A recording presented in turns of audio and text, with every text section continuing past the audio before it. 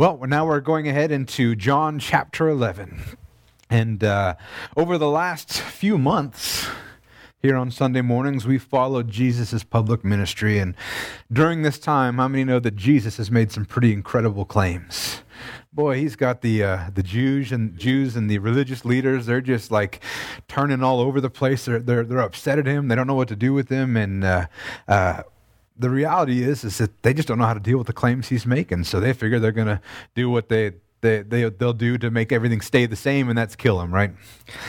But one of those claims that he made back in John chapter 5, verse 26, was that he was the source of life. I mean, that's a pretty bold claim. And next week, when Pastor Joseph's preaching, you're going to see Jesus make a similar claim, and he says that I am the resurrection and the life. And today, we see the story that plays out to actually demonstrate. You see, Jesus doesn't always just talk the talk, but he walks the walk. You know, that's what he kept saying to them. Well, last week we heard him say, listen, you don't believe the words I say, but believe the works of God that are accompanying me. And he's going to have one more here pretty soon. And you guys know the story. If you've never read the Gospel of John in chapter 11, close your ears because I'm going to spoil it for you. Jesus raised Lazarus from the dead. And when he does that, he goes ahead, and actually, anybody that had your ears covered, I want you to go home right now and start reading your Bible. If you've not read this yet, that means you got some more reading to do, amen? But yeah, he's going to demonstrate and prove true those claims that he is the resurrection and the life by resurrecting somebody and giving them life again.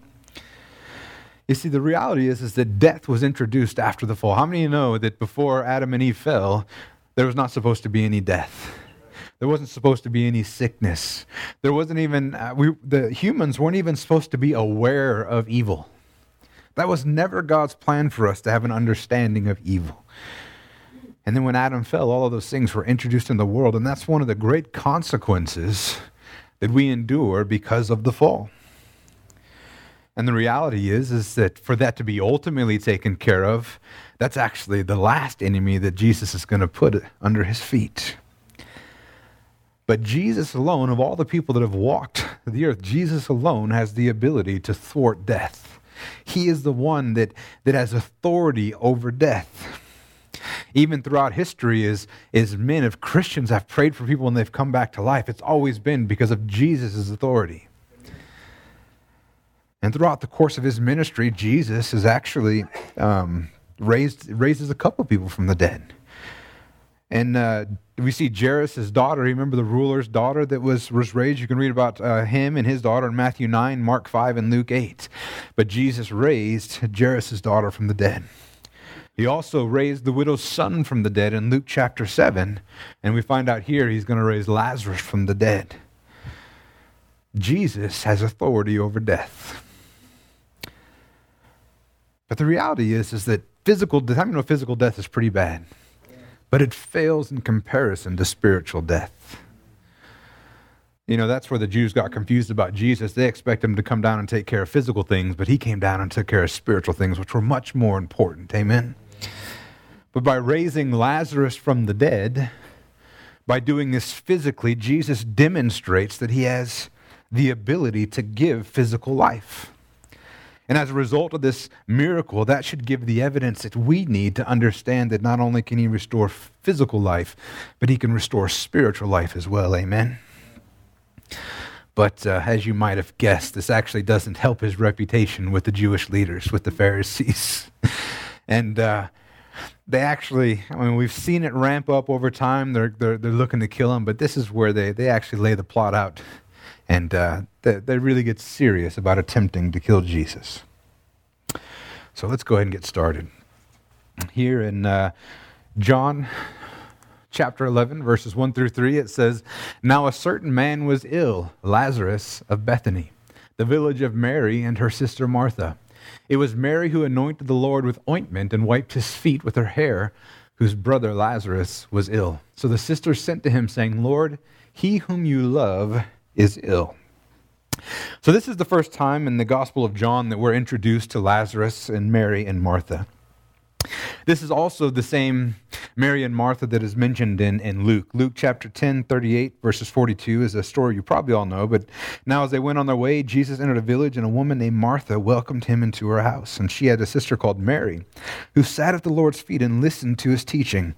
But Martha was distracted with much serving, and she went up to him and said, Lord, do you not care that my sister has left me to serve alone? Tell her then to help me. But the Lord answered her, Martha, Martha, you are anxious and troubled about many things, but one thing is necessary.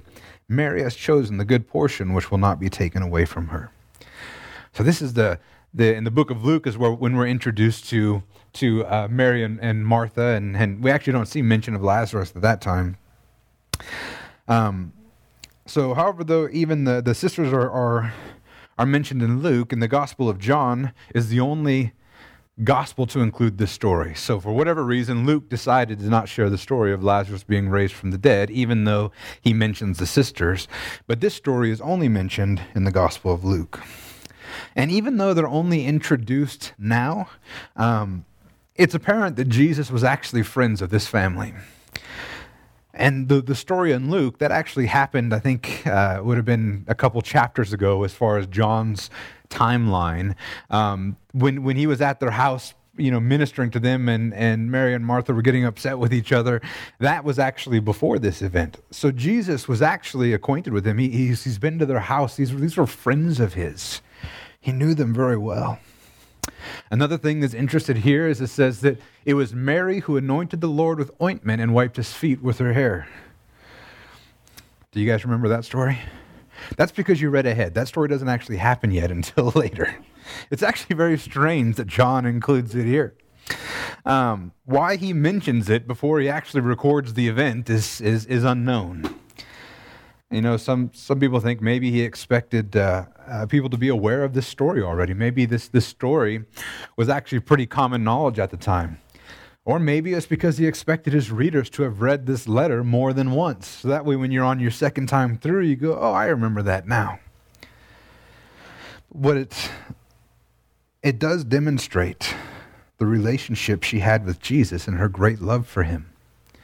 That's what he's pointing out here. It's like, this is the family, the one that, she loved Jesus so much that she poured out the expensive perfume in the alabaster jar and wiped his feet with her hair. And it just demonstrates the love that this family has for Jesus.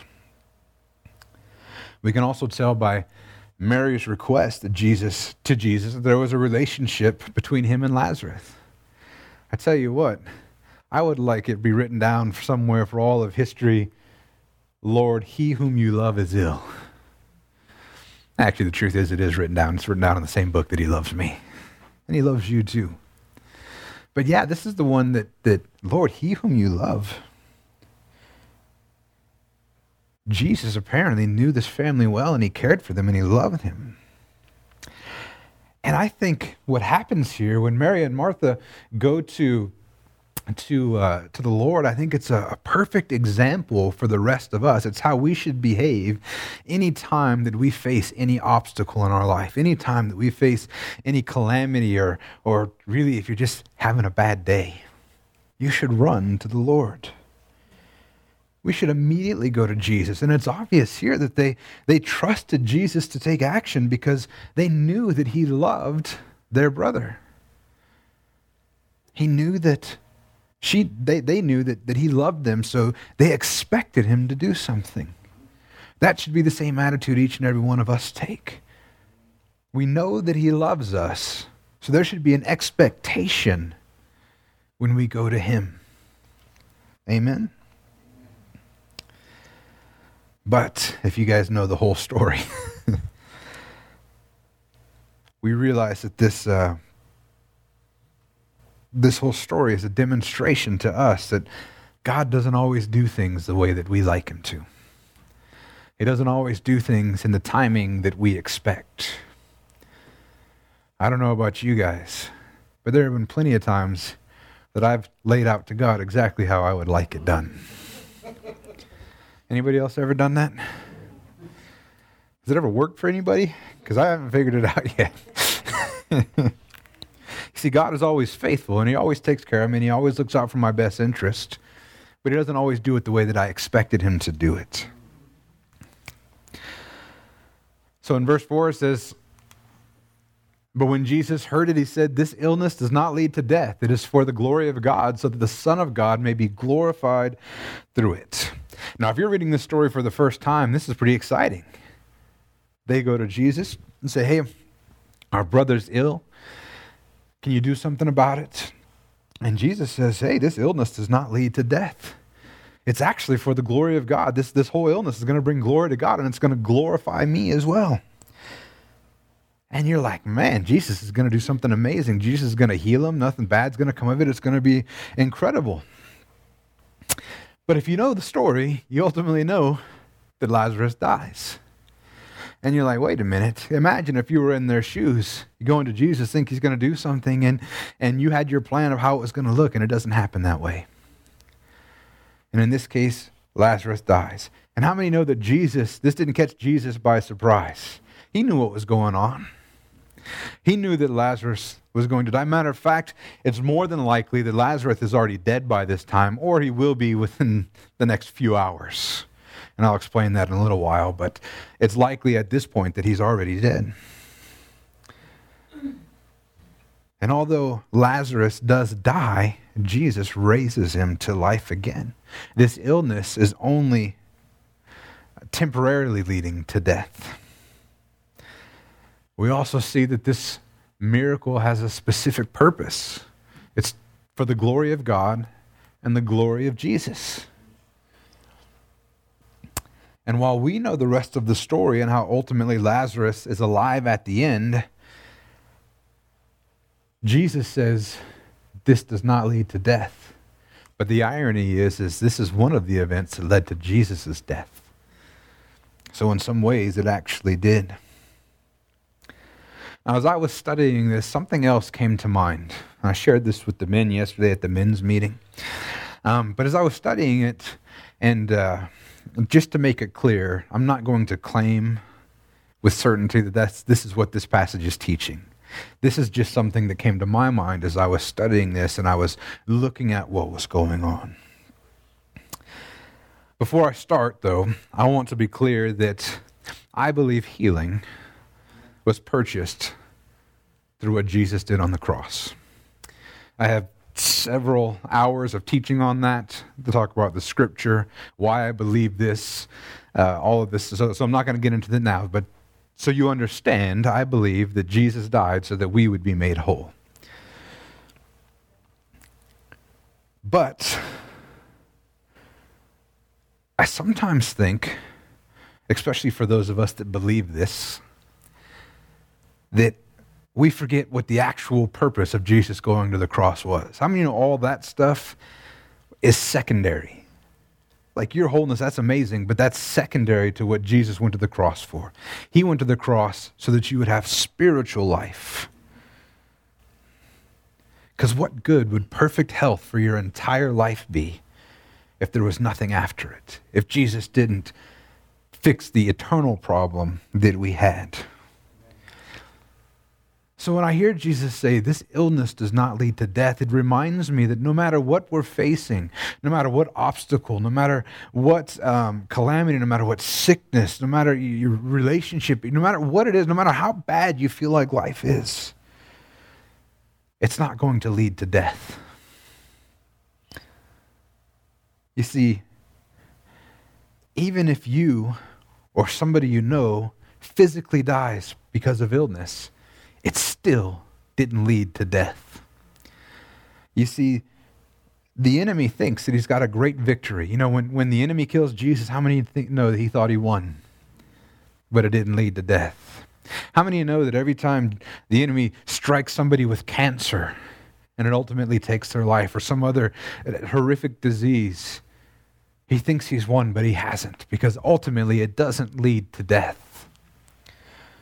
And like I said, I believe that Jesus died for us to be made whole. But I also think that we need to keep in perspective what he went to the cross for primarily. Our physical health is just secondary, because like I said, it'd be worthless without spiritual life. Amen? So I think that it would be good for us to remember, no matter what, no matter what happens, what we face, for those of us who are in Christ, it's never going to lead to death. Amen? Then verse 5 through 6, he goes on, now Jesus loved Martha and her sister and Lazarus. So when he heard that Lazarus was ill, he stayed 2 days longer in the place where he was. As I mentioned earlier, the sisters, they trusted Jesus. They probably assumed that if they went and told him about their brother Lazarus, that Jesus would have took care of it immediately. I mean, they knew that Jesus loved them. They knew that Jesus loved their brother. They probably expected Jesus to, stop what he was doing and head home to Bethany to take care of what's going on. They likely understood that he didn't even have to go if he didn't want to. Jesus could say the word. So I wonder how they felt when Jesus says, don't worry, this doesn't lead to death. But then he, from their perspective, doesn't do anything. I mean, if you think about that, from their perspective, they said, Jesus, our brother's going to die. And Jesus says, don't worry about it. And then he just keeps going on for another 2 days in the city. Doesn't go back there. He doesn't tell them that he's healed. Jesus even clarifies here. The Bible clarifies. Now, Jesus loved Martha and her sister Lazarus. There's no doubt that Jesus loved them. So what a strange way to respond. What a strange way to demonstrate his love, to stay where he was instead of going and dealing with what was happening to Lazarus. Now, some would say that Jesus was just waiting to make sure that Lazarus was well and dead. But the reality is, like I said, that he was probably dead by the time the messengers arrived. And the reason is we're going to find out that when Jesus shows up to Bethany, Lazarus has already been dead 4 days. But we have 2 days here. Probably, it's only a couple miles from where he's at now to Bethany, so maybe a day's worth of travel. So that's 3 days. So by the time the messengers got here to tell the sisters and then for them to tell Jesus, Lazarus is already dead. And this didn't take Jesus by surprise. Like, he's not waiting just to make sure. So I don't think he was waiting for Lazarus to die. Personally, I think he was just making a point that what's about to happen is God. Had he showed up right after Jesus died, people go, he didn't really die. But when he's been in the tomb for 4 days, there's no doubt. And we're going to see an amazing miracle happen here pretty soon. But the reality is that no matter why Jesus went when he went, it was God's timing. Jesus was waiting on God because God's timing was in this. This miracle had a purpose. Now, I'm not saying that Lazarus got sick because of God. I don't believe for a second God made Lazarus sick just so he could prove a point. The reality is that sometimes we live in a fallen world and this stuff happens. But God will use those things to demonstrate his glory. Amen. But it's a very interesting phrasing that I read here. I don't know if you've ever noticed this, but it says, now Jesus loved Martha and her sister and Lazarus. So, when he heard that Lazarus was ill, he stayed 2 days longer in the place. This so here indicates that him staying was because he loved Lazarus, Martha, and Mary. That seems like such a strange phrasing to me, that he didn't heal them because he loved them. He actually stayed longer because he loved them. Ultimately, he let Lazarus die, or like I said, probably already dead, because he loved them. And I hope that when you see this, we know the rest of the story. Jesus raised him from the dead. He's going to be glorified. It ultimately leads to the Pharisees kicking up their attempt to kill him, and it ultimately leads to his death. But the Son is glorified. The Father's glorified in this. Lazarus is raised from the dead. But I hope that you when you read this, it not happening the way that they expected it to happen was because he loved them. So the next time that you're praying for something and it's not happening the way that you expect it, the healing is not coming as fast as you expected, the healing's not coming the way you expected it, that you didn't get the job like you expected to get it, you didn't get pregnant like you were hoping to get pregnant, all of those things that happen to us that we would consider awful and we would expect God to take care of, remember that sometimes God's timing, different than our own, is because He loved us. God loved you, so you didn't get that job.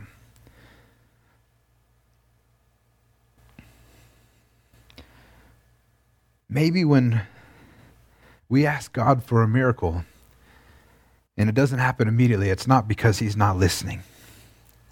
Maybe when it doesn't happen the way that we want it to, it doesn't mean that God is ignoring us or not keeping His promise.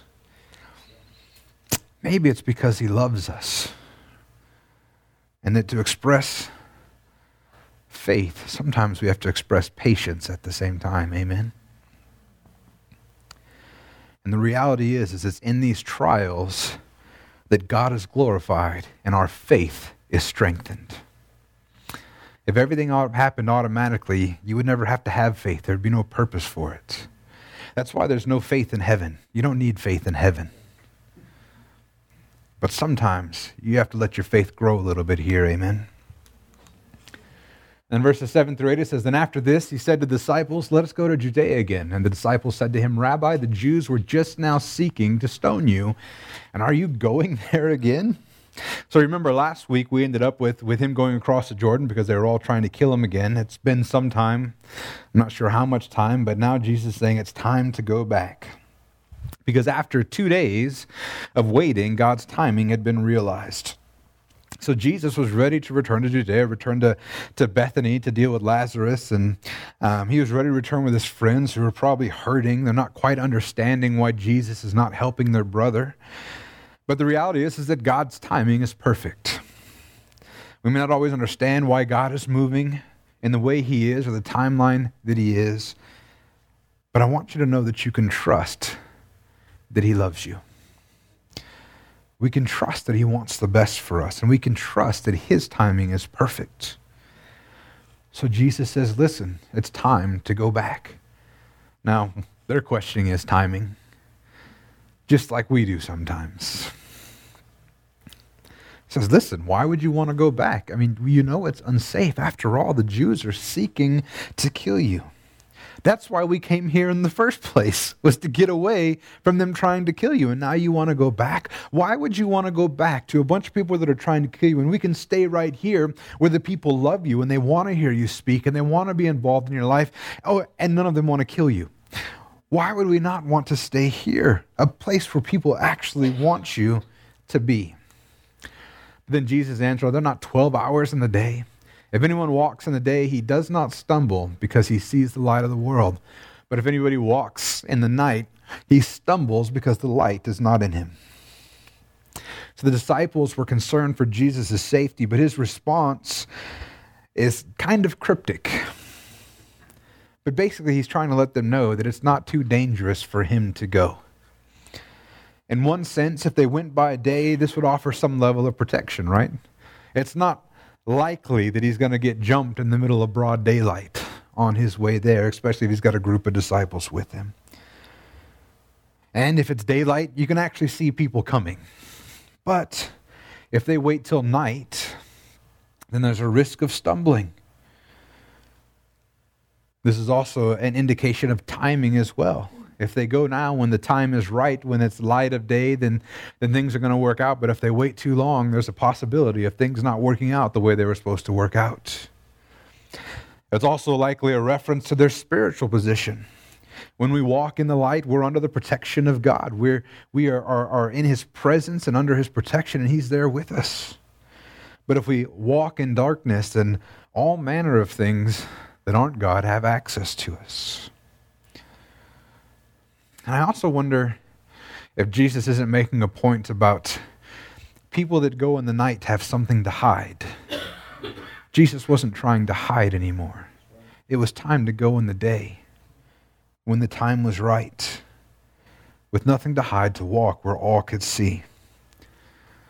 And the reality is that shortly after this event, Jesus would be making his way to Jerusalem for his triumphal entry, and then ultimately, just a few short days later, to his crucifixion.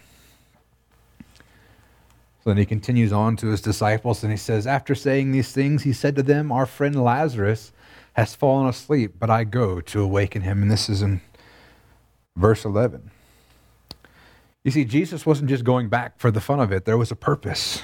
He was on a divine mission to awaken Lazarus. And you will remember that he was going to be glorified, not only himself, but the Father was going to be glorified in this event. This was going to be one of the major miracles that Jesus does that demonstrates that he is who he says that he is. He's going to prove that he's the resurrection and the life because he's going to resurrect somebody and give them life again. So Jesus heading to Bethany to raise Lazarus was all part of God's plan for Jesus. And ultimately, this is one step on the plan of salvation for all of us. And in verse 12, the disciples said to him, Lord, if he has fallen asleep, he will recover. Now, Jesus had spoken of his death, but they thought that he meant taking rest and sleep. Does anybody notice a theme when Jesus is talking that nobody understands what he's saying? Over and over. You see, the rest of the people are like, man, the Jews and the Pharisees, they just keep misunderstanding Jesus. But they're not the only ones. His disciples misunderstood him from time to time as well. Hallelujah.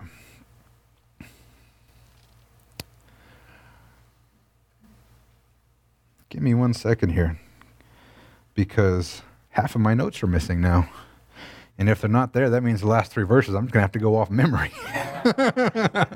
Hallelujah. Let's see what happens.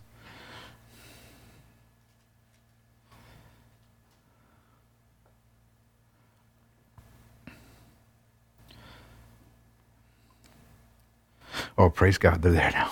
Woo-hoo. I could do it off memory. But usually there's some good points that I would forget. So as it turns out, the Jews weren't the only ones to misunderstand Jesus. So Jesus is talking about one thing, and the disciples think that he's talking about something else. Jesus says, hey, he's fallen asleep. And they're like, oh, don't worry, he'll wake up. He'll be okay. You see, they were confused why Jesus would want to go all the way to Bethany just to wake Lazarus up. They figured that, one, he was either doing well enough from his sickness that he could just go to sleep and it wasn't a big deal. Or, why, if he's gonna wake up, if he's asleep, why do we need to go at all? Because you remember, them going back this way puts themselves and Jesus in danger, right? So think about this. It's like, we're just gonna go wake him up. He's sleeping. Can you imagine being the disciples like, really, you want us to risk our life and to risk your life just to go wake somebody up? He'll wake up on his own. He's going to be fine.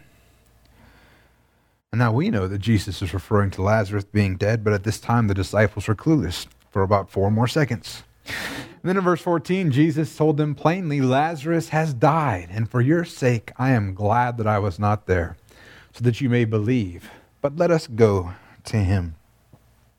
So Jesus tells them plainly, listen guys, I'm not saying he's asleep, I'm saying he's dead. Jesus already knew what he was going to do when he got there. He already knew what the plan was. This didn't catch him by surprise, so he lets them know that Lazarus is already dead. And then he says, listen, you know what? It's good that I wasn't there when he had gotten sick. Because the reality is if he was there, they would have expected Jesus to take care of it. They would have expected Jesus just to heal him. And if that were to happen, there would be this entire teaching moment and demonstration of who God was that would be missing. And Jesus says, you know what? I am glad that I was not there for your sake, because when we get there, you're going to see something that is going to change your life. It's going to really demonstrate who I am to you. It's going to demonstrate that the grave has no bar over me. The grave means nothing to me, that I'm going to raise Jesus for the dead. Jesus is the resurrection and the life. And how many of you know that it's good news that death and the grave isn't a barrier to Jesus? Jesus has authority over death. You see, and it talks about, I'm glad for my sake that I wasn't there so that you may believe. And when we read this, we're thinking that this was just in the moment that they were going to believe that Jesus had authority over the death that was going to demonstrate who he was. But I wonder if they weren't supposed to remember this in a couple weeks when Jesus dies. Because what if they remembered, wait a minute, Jesus is dead, but the grave has no power over him. Death has no authority over Jesus. We shouldn't be worried at all. Turns out they didn't remember, because they all scatter until Jesus actually is resurrected. But the reality is the grave can't hold Jesus. Whether referring to somebody else or referring to himself, he is victorious over the grave. And then we'll finish up here in verse 16. So Thomas, called the twin, said to his fellow disciples, "Let us also go, that we may die with him." Now you guys all know Thomas. He's often referred to as Doubting Thomas. He's the one that says, "I won't believe until I see the holes in his hands and I put my hand in the wound in his side." Doubting Thomas. But it's interesting, here he's kind of stepping up. This seems like a strange phrase for him to say. The first time I ever read this, I'm like, what is the indication that they were supposed to go and die with Lazarus? It seems like some weird culty thing, right? I guess we're just all going to lay down next to Lazarus and die. But the reality is, if you think about what just happened, you understand what the disciples are talking about. They're getting ready to go back towards Jerusalem into Judea. They go into Bethany, which is in the area that's just a little ways from Jerusalem, where everybody wants to kill them. They're not saying we're going to go and drink some funky fruit punch and lay down next to Lazarus. They expected that they were going into this town and they were going to be killed by the Jewish leaders, by the Pharisees. That was their expectation. And when you think this is a weird phrase, that they're not. They're actually demonstrating, the disciples are demonstrating their loyalty and willingness to follow Jesus. They really assumed that when they got there that they were going to die.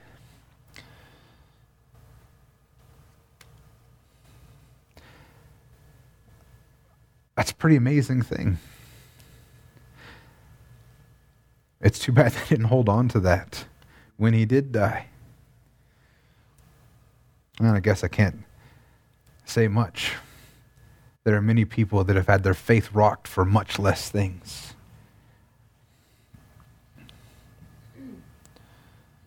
The reality is that Thomas expressing this was a demonstration that him and the disciples were willing to pay the cost to follow Jesus wherever he wanted to go.